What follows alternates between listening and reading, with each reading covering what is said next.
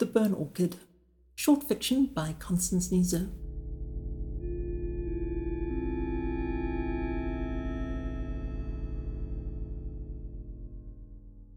When she was 13, her parents walked her out of the valley and into the forested hills.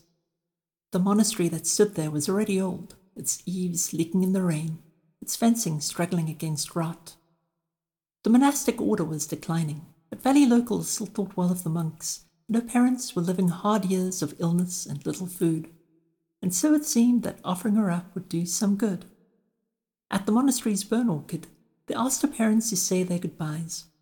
Bones of the dead had been placed in mounds or strung together to create shapes, macabre trees, bone-white bushes, benches to sit on.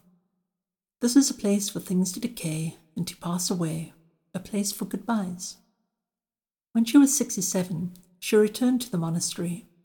She'd lived her years as a mendicant, travelling between towns and villages and living wherever people would shelter her, carrying no more than what she could carry, teaching and helping when she could. The monastery in the hills was now abandoned. The burn orchid was still there in its own way. Vines had entangled themselves in everything, hiding so many of those bones that had not yet crumbled with time and exposure. No one was here to tend the place, but she supposed that this was natural, if unbalanced. Sometimes things are overrun, sometimes they decay away. The order of things is to move on, and soon so will she.